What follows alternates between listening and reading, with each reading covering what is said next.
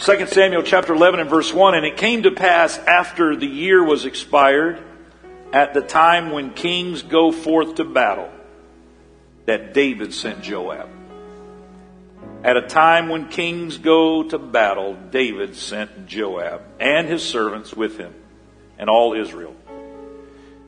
And they destroyed the children of Ammon and besieged Rabbah, but David tarried still at Jerusalem. Now turning your attention over to the last book in the Bible, Revelation. It's first chapter in the 5th and 6th verse, Revelation chapter 1, verses 5 and 6. Oh, I don't know about you, but I still love to hear those pages turning. Amen. I'm thankful for technology, but there's something about that sound right there. I'm just going to turn a bunch of pages for my own pleasure. Whew. Something about them pages. Get up here near my microphone so you can hear it. Revelation chapter 1 and verse 5. And from Jesus Christ, who is the faithful witness and the first begotten of the dead and the prince of the kings of the earth, unto him that loved us and washed us from our sins in his own blood, and hath made us kings and priests unto God and his Father. To him be glory and dominion forever and ever. Amen. It's easy to run past the revelation of those two verses, but I want to remind you that Jesus Christ is the first begotten of the dead and the prince of the kings of the earth. And because he holds that position, through his blood, we are made kings and priests unto God. Juxtaposing those two passages of scriptures together into a single thought, our message today is simply: kings go to battle. Kings go to battle. Would you bow your heads and pray? Lord, we are thankful to be in your house. Thankful for the opportunity, Lord, to be in your presence. You've already blessed us. We feel your presence in this place. What a privilege it is to sit in heavenly places, to be with your people, God, in this house, a house that's dedicated to your name. And now, Lord, as your word goes forth, let it marinate in our hearts, minds, and spirits. Let it change us, Lord. Let it fall on good ground and give us boldness and courage to respond to it in Jesus' name. Everybody said amen. You may be seated, and thank you for standing. It can never be said about King David that he was afraid of a battle. He started out in life as a young man fighting for his sheep, fighting bears and lions. Soon he was fighting giants as he was still just a young teenager. He arrives on the battle scene with this giant called Goliath. This giant of a man nearly 10 feet tall, roaring out a challenge to any man that would fight. Children of Israel were in a standoff with the Philistines, who seemed to be their arch nemesis, and this man was the champion of the Philistines. He was an enormous man. He had won many battles. They referred to him as the champion. And every day he would holler out a challenge: if you win, Philistines will be your slaves, and if I win, then you will serve the Philistines. And no Israeli soldier wanted to take him on single-handedly. It was a very intimidating situation. It brought fear to the entire camp of Israeli soldiers. Among those soldiers were some of David's brothers, and so his father Jesse had sent him with some food and a care package down to the battlefield to give to his brothers. And as David, a young man full of vim and vigor and victory, having been in the presence of God a number of times in those green pastures, singing, writing songs, taking care of his sheep, and seeing God in the meadows and everything, seeing God in nature, seeing God in the enemies that would come against him and how the Lord would give him victory over the bears and the lions. He comes down into this situation. And as this man is roaring this challenge, and he watches all of the Israeli soldiers running and hiding in their tents, and it bothered him. David had an anointing on him. He had a boldness that was unmatched. And so he says, "Who is this guy?" And they tell him, and After a while, there's a small crowd of people gathered around, and the brothers come over there and they scold him for coming up there and making all these soldiers look bad. Perhaps if you had been there and you didn't have the benefit of hindsight like you and I do today, thousands of years later, we would have joined in the pack of, who does this little naive kid think that he is? Coming up here and saying, I'll fight the giant. Certainly that would be a suicide mission for a young teenager that never had any experience of being on this kind of a battlefield. But in David's mind, it was a simple equation. And so he asked the rhetorical question, is there not a cause to him? And that defined the purpose. And if there was a purpose, then God would give him the power. It was simple to David, but it was much more complicated to those around him. So they sent him up to King Saul. Maybe King Saul can deal with him. And he goes up there and he describes, and Saul's really curious about this young man because there wasn't anybody else that was lining up to fight this giant. So David goes up there and explains, and he says, well, at least let me give you my armor. And David, out of respect, tries that, but it's too big, it's cumbersome, he hadn't earned it, he doesn't feel that's right. And finally he just says, "O king, God gave me what I needed to kill a bear and a lion when they came after the sheep. He'll do the same thing for this giant." And so King Saul wishes him well, knowing, in his mind that he'll never see him again. And so they send him off to the battlefield, and there they are on the opposite ends of the valley of Elah. And here comes Goliath shouting these challenges one more time. And David comes running down the hill with his little sling, and he stops at a brook and gets 5 stones, and puts one in in the leather sling, as it were, in a little pouch, and he comes up there, and then the giant sees him. He's insulted that this little boy would come. What do you think? I'm a dog? You're going to chase me with sticks? David says, you come to me with a spear and a sword and a shield, but I come to you in the name of the Lord. Today he's going to give me the victory. And before long, he is swinging that little leather sling above his head with a rock and praying in faith and speaking the declaration of victory. And then he launches that missile, the first guided missile. Long before GPS, there was heaven PS. I'm not even sure what that means, but God's been guiding things for a long time. And that little rock, that missile finds its mark right in the forehead of Goliath, right where the armor of the helmet comes together. There's a gap, and somehow that rock finds that one spot and hits that giant right in the spot of his forehead. And that giant, that mountain of a man with all of that armor clanking around and all of that strength and height and girth, it all comes crashing down like a building being demolished. And David now is running to the giant. He's down. And then he grabs the giant's own sword that's fallen to the side. And then he can't even hardly pick it up. The thing, it takes 2 hands. It's so big, most men couldn't even carry it. And he takes that sword and somehow gets it up and allows gravity to help him, and it falls down and slices that giant's head off as it is razor sharp. And then he stands up, probably up on the chest of that giant, and holds up for everybody to see that severed head with blood still dripping off of the bottom of it. And he holds it up high for all of Israel to see and for all of the Philistines to see. And when they see it, it's mass pandemonium. Ooh! The Israelites begin to chase the Philistines, and David becomes a national hero. But it does not stop there. David is a warrior, and he battles for Israel in a way that Israel has never seen before. He slays literally thousands of enemy soldiers. In fact, he's put in charge, as a young man, he is put in charge of all of the men of war. Every one of them. He becomes the leader of the entire elite army of Israel. At one point, he's asked to slay 100 enemy soldiers, and the Bible said he slays 200 enemy soldiers. Now that right there is the formula on how to be successful in life. Now, no matter what your employer, your friend, your spouse, whatever they ask you to do twice as much. I'm going to tell you right now, you'll be in charge. It won't take long, and you're going to be in charge, because that's the formula for success. Most people only do minimum daily requirement, but champions go above and beyond in everything they do.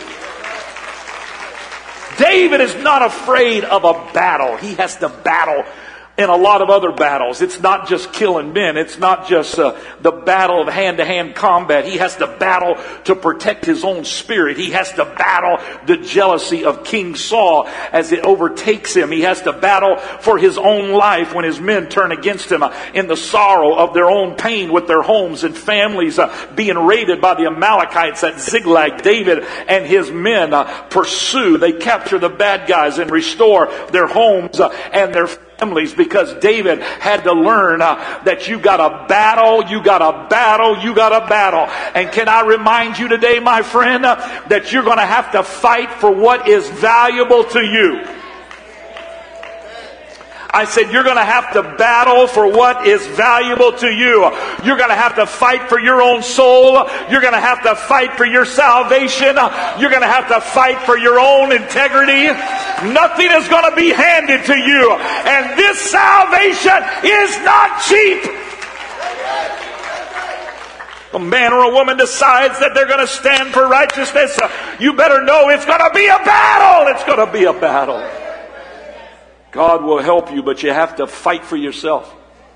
I mentioned it at the close of our Sunday night service the week before last, and I was down south of Brother Morgan, and we were snorkeling. We had got down in the ocean, and where we had started was kind of in a cove, and we couldn't tell how rough the ocean waters were, and we were trying to snorkel out on a little trail that went down beyond these ragged rocks that were sticking up. But as we got close to there, we had gotten out of the protection of that cove, and we'd gotten out there where these big 4 and 5 and 6 foot swells were coming at us. And I felt like if I could just get around the point, and then the current would work for me and would push me back to shore on the other side of these rocky outcroppings that were coming up out of the ocean. But as we tried to get around the point of it, we were swimming as hard as we could, but it would only be like a foot forward, and then we'd get washed back 2 feet, and then we'd try to go another. Isn't life like that sometimes? It's like 1 step forward and 2 steps back. And we were working, and so I said in my mind, I've just got to power through this, because I've got to get through this. Went right on the point. Oh, here comes these swells, and my equipment was all faulty, and I had a cheap mask on, and my snorkel was taking on water, and it was just a combination of things. Do you know, most of the time when you face a disaster, it's a combination of things. Most airplanes that crash, it's not because of one single incident or one single malfunction. It's a combination of things. Bad weather, and the gauge is malfunctioning, and the pilot's not got enough sleep or whatever. It's usually a combination of things. And so here we were, the perfect storm. Everything had come together to create a catastrophe. And so I was determined, you just got to power through it. You got to power through it. You got to power through it. And so I'm swimming as hard as I can, as hard as I can, as hard as I can, as hard as I can. And I look, and I'm not getting anywhere. And finally, I'm just like, I'm out of breath. I'm exhausted. I don't know what to do. So I holler as these waves are coming in and crashing on us and crashing on the rocks. And we can't stop the rock. There's nowhere to stop. We're way out. It's way over our head. And we don't have life preservers on. And I'm just struggling for every breath and fight. And finally, I holler out to Brother Morgan, and I said, I need help. And he said, okay, well, let's go back. Well, I knew when we went back, we were going to have to go back against that current. And I wanted to get around on the other side, but I was in no position to argue. And I said, okay. And so he grabs me by one arm. He's much younger and much better shape than I am. Thank the Lord for Brother Morgan. I said, if nothing else, Brother Morgan, always know you saved this old preacher's life. He grabbed me by one arm, and he started swimming with his other arm, and I was swimming with my one arm that was still good, and it was just like an old floppy wing that had been wounded. There was nothing there. And my feet, we had some little tiny flipper thing we'd rented. It was like we had paper plates taped to our feet. It was the worst equipment ever. And they were just useless, and we're just fighting. And I'm trying to breathe. And I kept, trying to keep air in these lungs, and I'm struggling for every breath, and I'm trying to make it, and I'm fighting. And I'm thinking, you can't give in to fear. You can't give in to fatigue. And I'm reminded of what an instructor told me back in the 80s, or it may have even been the early 90s, but way back there when I did training for scuba diving down in South Florida. I remember we had gotten all in the middle of a pool when we first got all this equipment, and we had these vests on, and you have weights, on the vest so that you could, overcompensate for the buoyancy that's naturally in your lungs, and you can dive, and they had all them. We had a big tank on our back, we had a regulator, and these vests, BP, and all this, a mask door, and we were all in the middle of this pool, and they were starting us in the pool, and then the next day we'd go to the ocean, and as we're there, and I got all my stuff, water's in my mask, and I'm trying to get all situated, so I just swim over to the side of the pool, and I got my arm over there, and I'm trying to get all my mask, and the instructor says, "What are you doing?" And I said, "I just swam over here to hold on to the side so I get all my equipment." He said, "Mr. Myers, the ocean has no sides." And I said, "Okay." And I knew what he was telling me. There's going to come a time when you're going to have to figure it out, and you're not going to be able to rest. You're going to have to figure it out on the fly. You're going to have to make it, and you got to stay in control of your mind. And if you panic, the water wins. And so all that stuff comes rushing to my head, and I'm trying to fight. The ocean has no sides. There's nowhere to stop. Just keep going. Just keep going. Just keep going. Just keep working. Just keep working. You can't rest. You can't recalibrate. You got to figure out how to do it. You're in the middle of the ocean. You're fighting for your life. But thank God there's somebody there trying to help you, and we're working together. And then he's exhausted. So then he switches to his other arm. And now he's paddling with his other arm. And for 30 minutes, we didn't know if we were going to make it. Obviously we did. I'm standing here. But these words came rushing back to me as I was fighting to keep my head on straight. And I'm fighting for the air in my lungs. The thing that came back to me was the thing that had been said to me all of those years before. And that is this: if you ever get in trouble, just keep swimming. Swimmers swim. And if you ever get in trouble, just keep swimming. You were made to swim. You were made to float. You were designed to swim. So just swim. And those thoughts are in my head, and I'm like, come on, you can do this. You were designed to swim. Just keep swimming. Even though all the conditions around me were telling me you're not going to make it. In the back of my mind, just keep swimming. I want to tell somebody today in this building, you were made to overcome. I don't care what the conditions are. I don't care what your past is. I don't care what the mistakes are. I've come to tell somebody you were designed to overcome. So just keep swimming. Just keep praying. Just keep going to church. Just keep believing.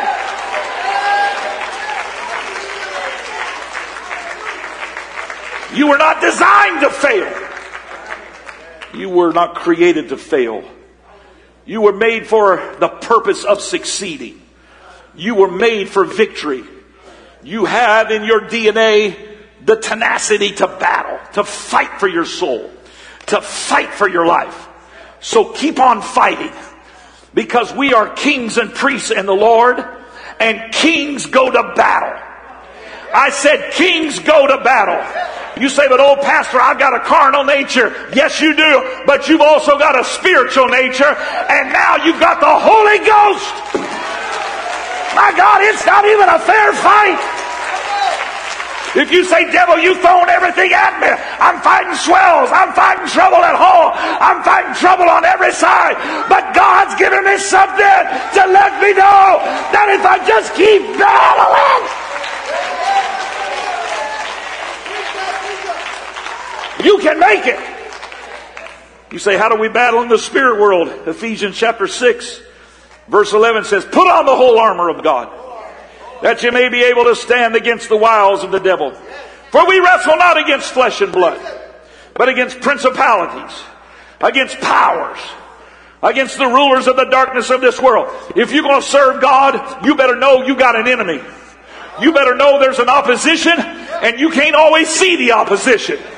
But you're fighting against principalities, you're fighting against powers and the rulers of darkness, and against spiritual wickedness in high places. So here's what you got to do. Take unto you the whole armor of God, that you may be able to withstand in that evil day. And having done all, to stand. Sometimes the biggest battle is you just got to take a stand. I refuse to go the way that everybody else is going. I refuse to do what's easiest, to take the path of least resistance. I'm going to stand for righteousness. I'm going to stand for purity. I'm going to stand for biblical principles. Why? Because kings go to battle. I said kings go to battle. This ship of Zion is not a cruise ship. It's a battleship. Oh, I said it's a battleship. You got the weapons to win this battle, but you got to engage in the battle. You got to stand your ground. I refuse to give in. I refuse to quit. I'm not going back. I've made up my mind. This is who I am. This is how I choose to live. If everybody on this planet stops serving God, bless God, I'm still going to make it. One day I got to get to heaven. Sometimes you feel like it's one step forward and two steps back. But here I am. I'm still in the house of God. I'm still lifting up my voice. I'm still declaring the glory and the greatness of God. Kings were designed to battle, to battle.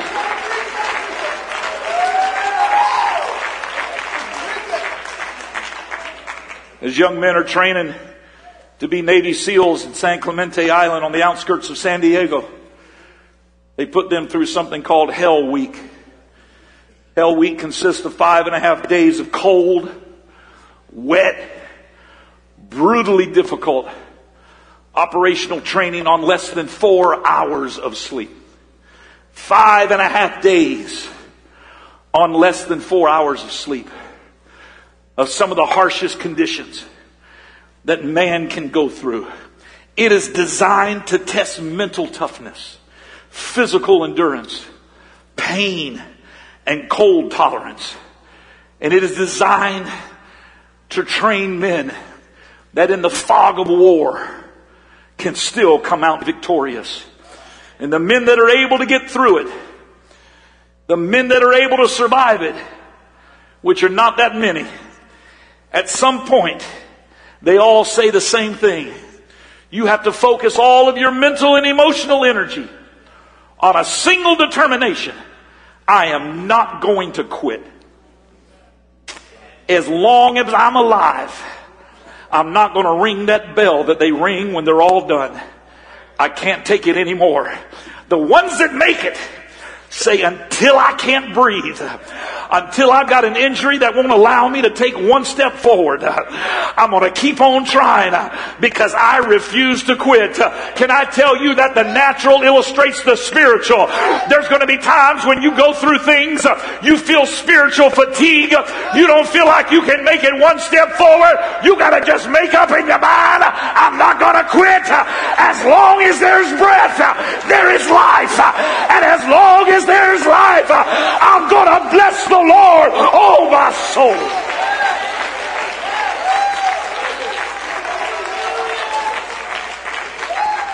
You got to get some tenacity. Is that all you got, devil? I'm still here.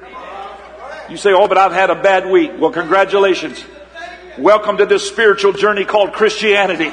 It's a battle. You've had a bad week. You got to come to the house of God and say, devil, is that all you got? It didn't work. I'm still here. Bless God. Job said, though he slay me, yet will I trust him. You go ahead. You throw everything you got.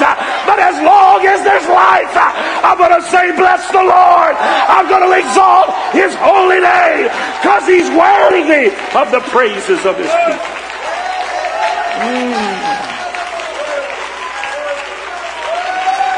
Jesus. Jesus.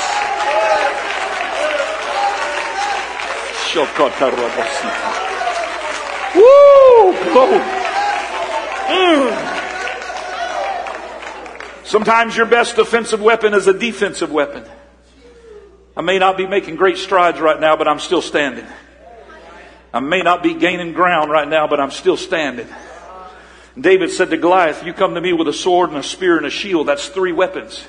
2 were offensive and 1 was defensive. A sword was an offensive weapon. It was a sign of battle. A spear was an offensive weapon, and it was in proportion to the size of the man. Goliath's spear was so big, the Bible says it was the size of a weaver's beam. It was like a log, a huge weight. The shield was so big that another man carried it. Goliath wanted both of his hands on the offensive weapons, and the thing that was meant to protect him was being carried by another. Can I say to this great congregation, don't delegate your defensive weapons. Ephesians says this, stand therefore, having your loins girt about with truth, and having on the breastplate of righteousness, and your feet shod with the preparation of the gospel of peace. But verse 16 says, above all. Everybody say, above all. Above all. Number one priority. Above all, taking the shield of faith, wherewith you shall be able to quench all the fiery darts of the wicked. You can have all the armor on, but don't offload the shield of faith. Whatever you do, don't lose faith. Keep your shield. I said keep your shield. Don't offload your protection. Don't outsource your defense. Don't let somebody else handle your shield. You better keep that shield of faith. Your mama and your daddy can't save you. Your friends can't save you. Your spouse can't save you. You gotta handle that shield by yourself. You gotta hold it, and you gotta say, I'm still in the fight. I'm still in the battle. Because I've still got faith. As much as David was a warrior, he got too comfortable. Blessings of God became toxic to his defenses. When kings go to battle, David stayed home. And he sent Joab. He sent the army of Israel. I've fought enough battles. I've trained these guys. They can fight the battle now. They don't need me. They can do it without me. They may be able to, David, and certainly they did. And it may be that they can win without you, and they did. But if you don't remember anything else that I say today, remember this. Even if the battle does not need you, you need the battle. Yes, the church can make it without you at prayer meeting, but you need the prayer meeting. Yes, the work of God goes on whether or not you witness, but you need to witness. Because kings go to battle. Yes, there are others that can teach home Bible studies, but you need to teach a home Bible study. Because kings go to battle. Church was never designed for us to come and sit in comfortable seats and for some show to be presented for us and us throw our little tip in the offering and think that somehow we are doing what God called us to do. God has called us to be kings and to be priests and to war for the gospel of Jesus. Yes, there are people that can pray for others at the altar. But you need to pray for others at the altar. Because kings go to battle. Well, let the ministers do it. Let the staff do it. Let those that enjoy do it. Those that like the attention, let them do it. I'll just stay here on the perimeter. Oh, my friend, you need the battle. It was during this time of leisure, when other people in the kingdom were fighting, that David committed this sin of adultery with Bathsheba, and then the murder of one of his best men to try and cover his sin. None of it would have happened if David would have gone to battle, if he would have stayed engaged in the fight. Can I tell you something today? You don't ever graduate from the fight, my friend. My father is 86 years old. He's been preaching the gospel for 70 years. He still has to read his Bible. He still has to pray every day. He's still teaching the Word of God on Wednesday nights. Because you don't ever graduate from the battle. You say, but this is a good sized church and there's other people on staff that are paid to do it. Why do I have to do it? Because you were designed for the battle. You think you were just given the Holy Ghost to be your own personal goosebump machine? No, my friend, you are given power to be a witness. You want to see Palm Bay saved? It's going to be with the saints of God. Go to battle and get up every day and say, who can I tell today about the gospel of Jesus Christ?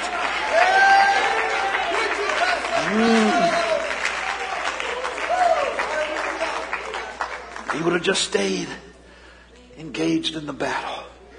David, 99.9% of your life is success stories. Except this one time that you delegated the fight to somebody else. Oh, my friend, it's a fight. But it's a good fight of faith. I said it's a good fight of faith. You may think it's easier to just stop. Pastor, I'm just not a good fighter. I just want peace. How long do you think America would have peace if we just quit fighting, sold our military and scrapped everything? How long did it take in Afghanistan? Days? Hours? Minutes? You don't have peace except for some people that have sacrificed their own life and the blood of their sons and daughters so that you and I can gather the freedom of religion and the freedom of assembly and come together today. It's because somebody battled for it. If you ever stop fighting, you'll start fighting another battle that you cannot win.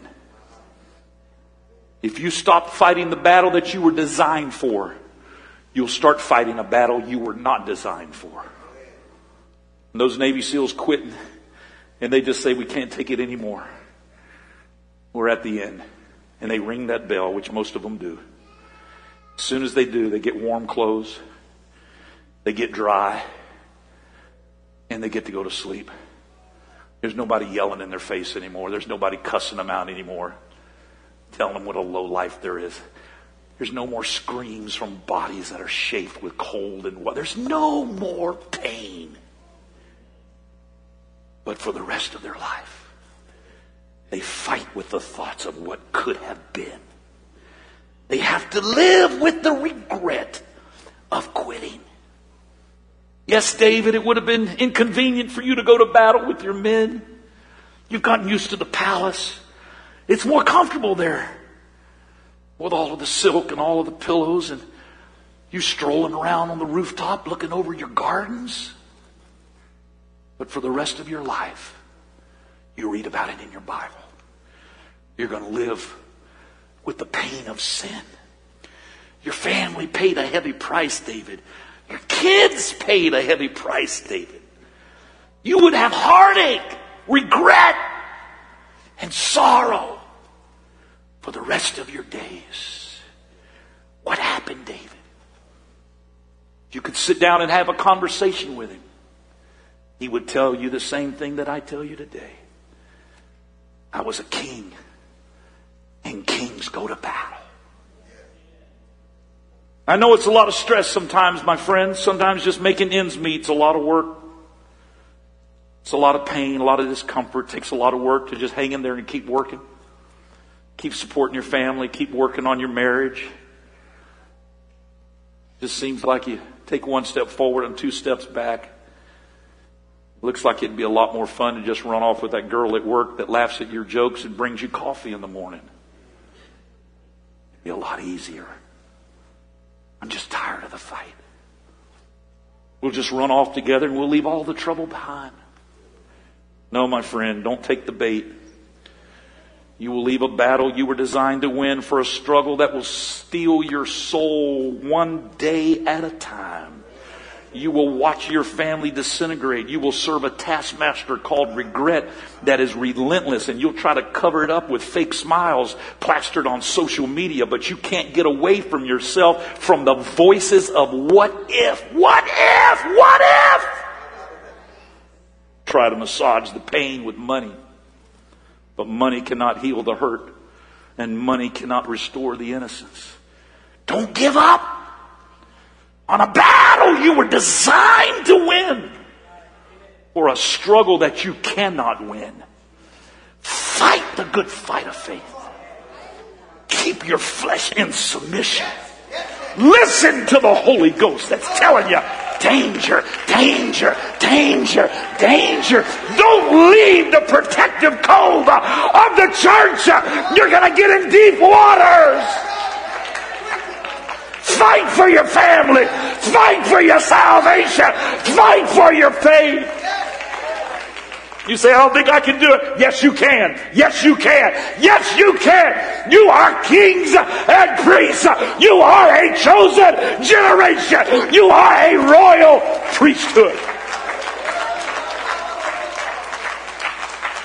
And I'm tired of the devil disqualifying good people by putting in your head and in your mind that you can't be used of God. I say the devil is a liar. You're a king and a priest, and you can be used of God, but you got to engage in the battle. I said you got to engage in the battle. You were called for such a time as this. Joseph, why don't you tweak your convictions a little and play the game? Learn how to leverage your political connections so you can make things a little easier for yourself. Aren't you tired of the false accusations? Aren't you tired of the prisons? Aren't you tired of the betrayal of friends? Yes, I am tired, but I have a dream. I said, I got a dream. One day, it's going to be worth it all. One day, I'm coming up out of this prison. You can't see it. All you see is prison garments. But there's royalty that's in these robes. There is kingship that is in this dungeon. And one day, I'm coming out.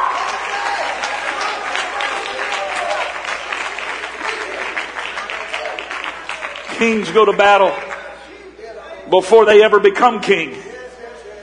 In fact, they become king because of the battle.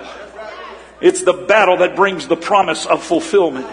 It's the struggle that brings about the miracle. Hey, Daniel, why don't you just learn how to fit in? Why don't you just learn how to play the game? You know, you're not in Israel anymore. That praying 3 times a day may have worked, but you know, Israel was taken captive. You're in Babylon now. You're fortunate enough the king has shown you some favor. But you need to graduate with the times. You need to do away with some of these old-fashioned disciplines that you've had. Like praying 3 times a day. What good has that done? You really don't need to do that anymore, Daniel. Yes, I do. Yes, I do. I'm going to battle what I was designed for so that I can win the battle that I'm not strong enough for. Woo! I said you got to battle what you were designed for so that you can win the battle that you were not designed for. I'm going to battle my flesh now and pray 3 times a day so that when I'm put in a battle that I wasn't designed for, like a den of lions, that I can't win on my own. But because I won the battle of my own flesh, God said, I'll fight the battle you can't fight because you fought the battle that you could fight. You say, Pastor, there's a lot of stuff that's out of my control. There may be, but if you do what's in your control. You say, what's in my control? I can lift my hands and bless the Lord even though I'm tired and weary in my body. I can get up out of my seat of comfort and I can come to an altar of repentance even though it'd be easier to stay in the back and to make my way to the car. No, I come to the house of God because I come to battle. I come to say, devil, you're not going to take my family. You're not going to take my marriage. You're not going to steal. Oh, I wish I had a church that would battle.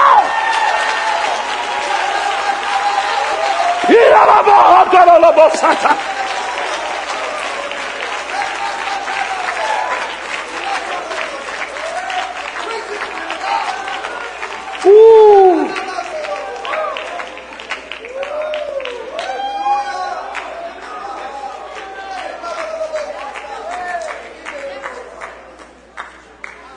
Daniel, because you refuse, you can stand.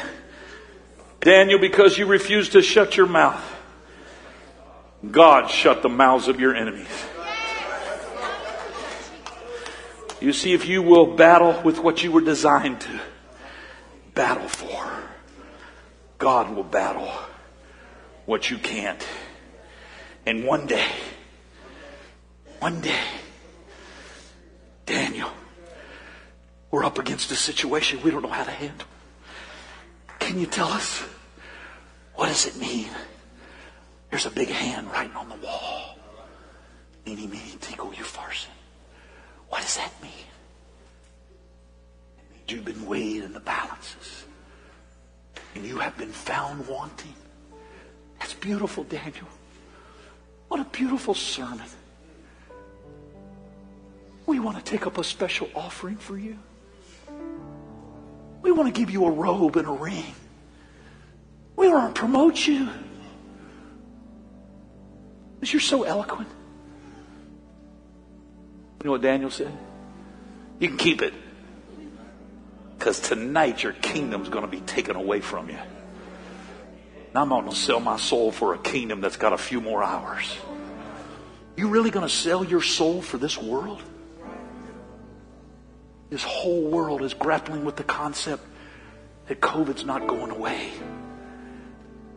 The mark of the beast is right on our doorstep. And they're looking to the church. I got a call today, or this week, from the mayor of Palm Bay. He said, Pastor Dave, what are you feeling for the direction of our city? I told him what I thought. He said, how do you feel spiritually? I said, I feel like Palm Bay can become a spiritual powerhouse that can take dominion over this entire area.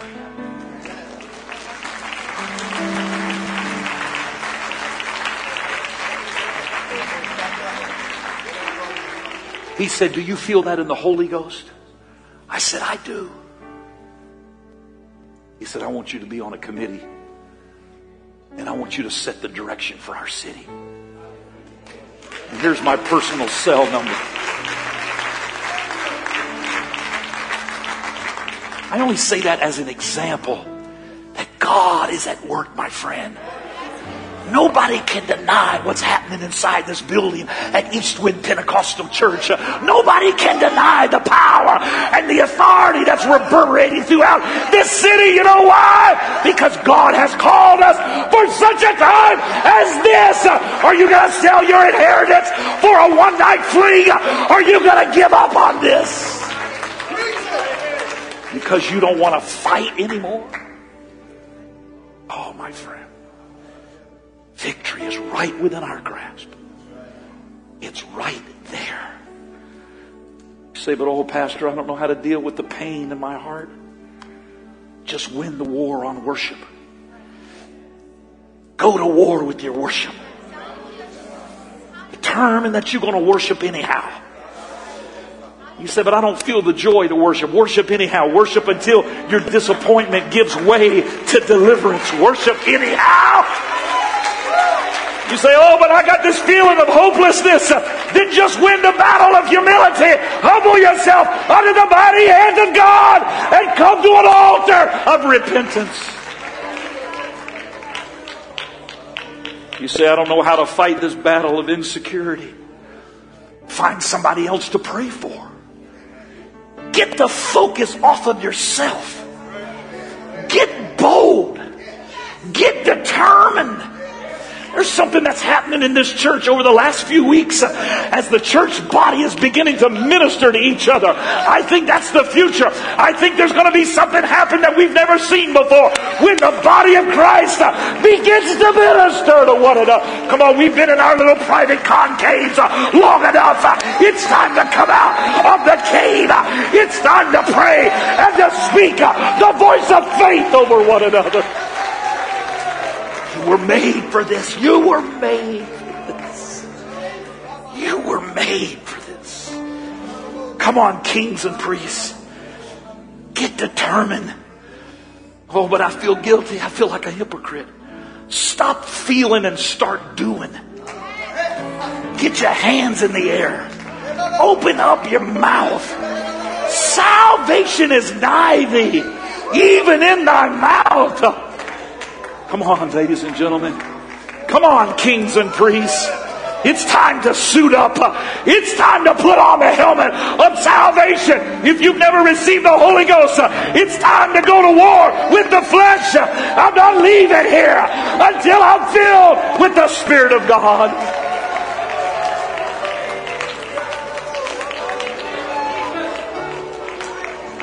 As you come down to this altar, I want you to begin to believe.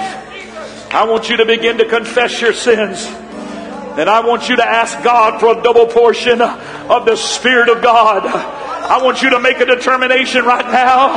I'm going to leave a new creature in Christ Jesus. Come on, I'm not going to make any more excuses. I have no more justification. God, by your blood, you have made me to be a king and a priest. And from this day forward, I enlist in the battle. You can count on me. You can count on me. I'm going to worship. I'm going to pray. I'm going to humble myself. Come on, all over this building, lift up your hands and lift up your voice. In the name of Jesus.